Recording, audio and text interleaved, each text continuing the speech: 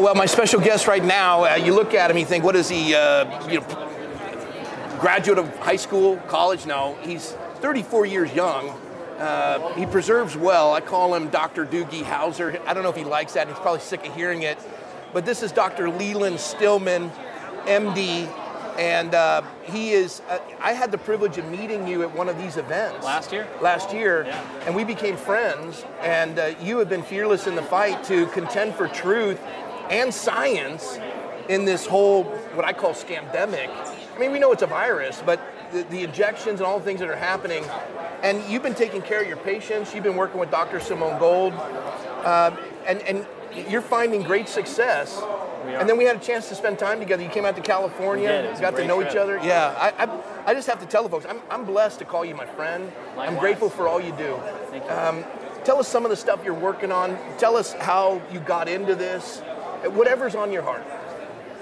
So I got into this because several months into COVID, I was working at a rural country hospital in northern Minnesota, and I was expecting Armageddon from everything I heard from colleagues and the media. Everyone's gonna die. Right, but I was at the sort of the last place it would show up, so I didn't know what to think when it didn't show up, and we were waiting day after day and week after week, and the hospital's empty, and I'm thinking to myself, they're going to fire me because I don't have enough patients to merit or warrant employing me. And then I call my recruiter, Felipe, and I'm like, Felipe, what's going on? Is there any other work out there? Like, I'd like to go, because I wanted to get into the action. I wanted to see the you want to help. Be a part of it, right? Yeah. I said, is there anywhere I can go? Is there any work? He's like, no, Dr. Stillman, you're one of the only doctors I have right now in my, group of doctors who work with me who's actually employed. You need to keep your job.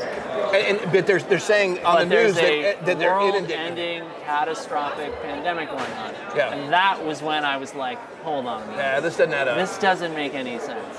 So I started to read more in the news and read more in the studies, and it really became clear around hydroxychloroquine and then ivermectin and early outpatient treatment, and all these great doctors like Pierre Corey and Paul Merrick and Ryan Cole and Peter McCullough and Robert Malone, and some of them the last people you would expect to come forward to say that a virus was, not the problem it's being made out to be, and the public health response was way overblown and totally inappropriate, and then that the vaccine was unsafe and ineffective, right?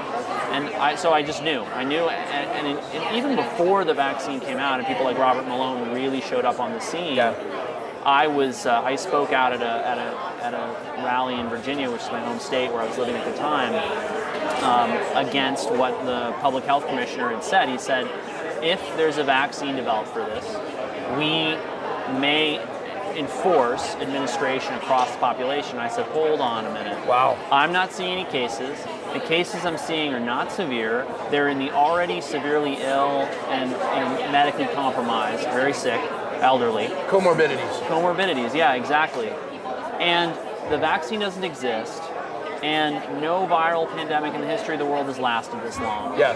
We know from the history of public health that even theoretically, if your vaccine is going to work, and coronavirus vaccines have always failed because the virus mutates rapidly. Right. And it's extremely hard to engineer, even from the beginning, right? So I said, this cannot be appropriate. This is bizarre. The idea that you're going to force this on people who may be ethically opposed to vaccination just out of their religious beliefs. Yeah, how they were made through fetal tissue. Yeah, or just because they don't believe in modern medicine. Right. That's our right as Americans. We have an immune system, we're going to stay with it, thanks. Exactly, and so I started to learn more about it, read more about it. That interview I gave was what went viral, and you end up seeing that. Yeah. That's how we met. Now that they've administered this shot, and in California they're demanding that children, getting this thing, and they're suppressing the data. We've seen the Pfizer data, which is awful. The death rate's higher than it is with the virus itself. Now we want to put it on our children, have a 0.002% chance of dying. Yeah. And most of the kids that have died have had diabetes and severe. I know. And they're giving it.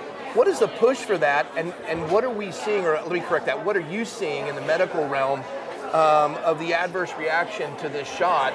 Yeah. And what's the empirical data that you're witnessing? Because we're not getting it out there, and even VAERS are just messing with the numbers. I know.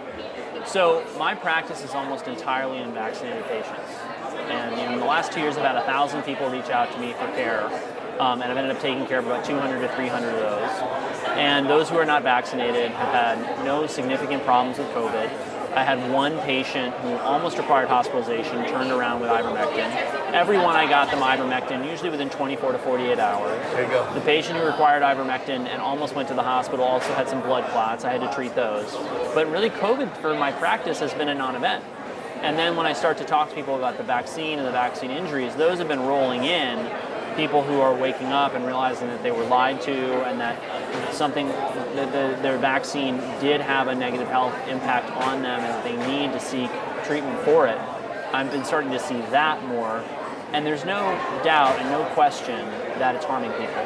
There's no doubt and no question that it does not work to reduce what we care about, which is hospitalization and death. And those numbers have been fudged very heavily by just saying, well, the unvaccinated are more likely to be hospitalized. That was true because the unvaccinated were more likely to have more diet and lifestyle issues, have more comorbidities. They were vaccine skeptical many times because they're from communities that have been exploited by the medical industry in the past, like the African American community. We're watching this where, and Charlie and I, when we travel, I'll typically ask a question. I'll say, how many of you took the vaccine? I don't even use the word. How many of you took the shot, the Pfizer shot or the J&J shot, because you believed in its efficacy? I know. Or how many of you took it because you didn't want to lose your job? Yep.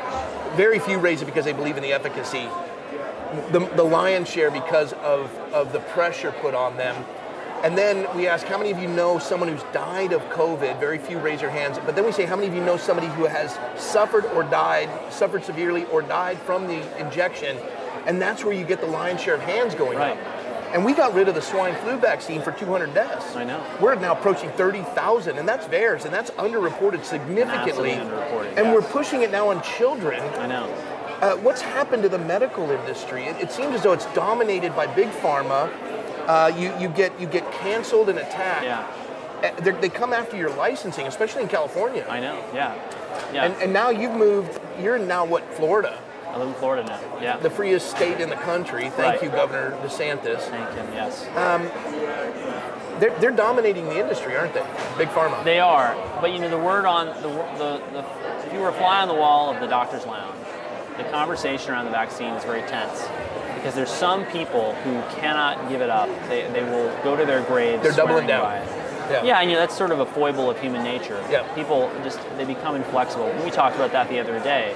Max Planck, one of the founders of quantum physics, said science advances one funeral at a time, by which he meant that science doesn't advance because old scientists are converted to new opinions. It advances because they die and are replaced by new scientists who have, flexibility of cognitive flexibility to adopt new ideas or consider an alternative, possibility. They're not prideful and stuck. That's exactly right, or stiff-necked. Yeah. Right, or hard of heart. So you see that in the break rooms of the doctors, where there's some that are just I hear from their ways. Colleagues who are still in the hospital. But even as the data rolls in, they're still not challenged. It's almost like the sad thing is that they don't go back and look at the original data. They accept what they're told by their colleagues who they accept as experts, and the experts are cherry picking their data. And I've had conversations with people who've been on the inside of closed-door meetings on vaccines, and when those closed-door meetings happen, what's actually said is it's a very Machiavellian kind of calculus of, well, if the vaccine will cause this many injuries, and of this many injuries, this many will be permanent disability, death, and that's certainly not. They try to make that controversial. It's not controversial. It's a National Vaccine Injury Compensation Act that created, basically, and really let Big Pharma off the hook for all of their injuries. Yeah, they have no liability. Yeah, it would be like saying, okay, Mercedes-Benz is not liable for faulty brakes. Or, the builder of this, building or convention center is not liable if, there's a terrible, failure of the building and it kills people in a collapse. And if you follow the money, vaccine companies making billions.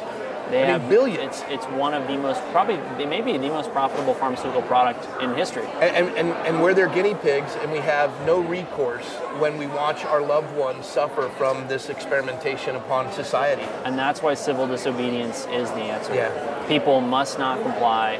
They must not get their kids vaccinated. They must not get vaccinated for their job. They have to make whatever sacrifices are necessary because the only way out of this is mass non-compliance. Now, you're old school. At 34 years young, you're not really into social media. I love the fact you're seldom if ever on your phone. You're a copious reader. You're well educated. I mean, it is an anomaly, quite honestly, for your generation. But that being said, how do folks at least connect with you and support you and learn from you? Can you give them whatever you have? Yeah, people should go to my website, stillmanmd.com. Stillman, STILLMAN.com. MD.com. M as in medical doctor. Yeah. And they can find me on social media at StillmanMD. That's my Twitter, Instagram, I think Facebook handle. So it's very easy to find me there. And if you find me there and you really want, what I recommend people do is sign up for my newsletter. Yeah. Which is where I'm putting out the most important content that I really want people to be aware of. Very helpful newsletter, might I add. Folks, you really need to subscribe to this. It's the information you need when everyone else out there has no concern for your health. He's got no dog in this fight. You don't get remunerated, you don't get paid, you're not rolling in money. You just really believe in what you do to do no harm. I agree, yeah. Hippocratic oath.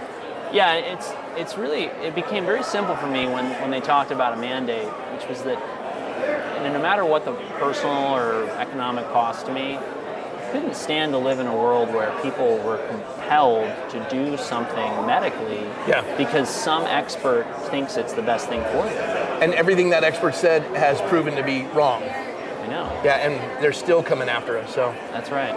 You're doing it. I'm grateful for you. And the great joy for me is to be able to tell everyone, I call you my friend. You're my brother in Christ. I'm thankful for all you do. And I know the Lord has stuff for us in the future together. But I want everyone to know how precious this brother is and how grateful I am God brought him into my life. And now God brought him into your life. And thanks, Dr. Stillman. Thank you. You rock. There you go, folks. Man on the cutting edge. Follow him. You learned how to do it. And if you don't, why? Why? Do you want to remain stupid? No. We're Christians. Fear of the Lord is the beginning of wisdom. There's wisdom here. Tap into it. God bless you guys. We'll see you at the next interview.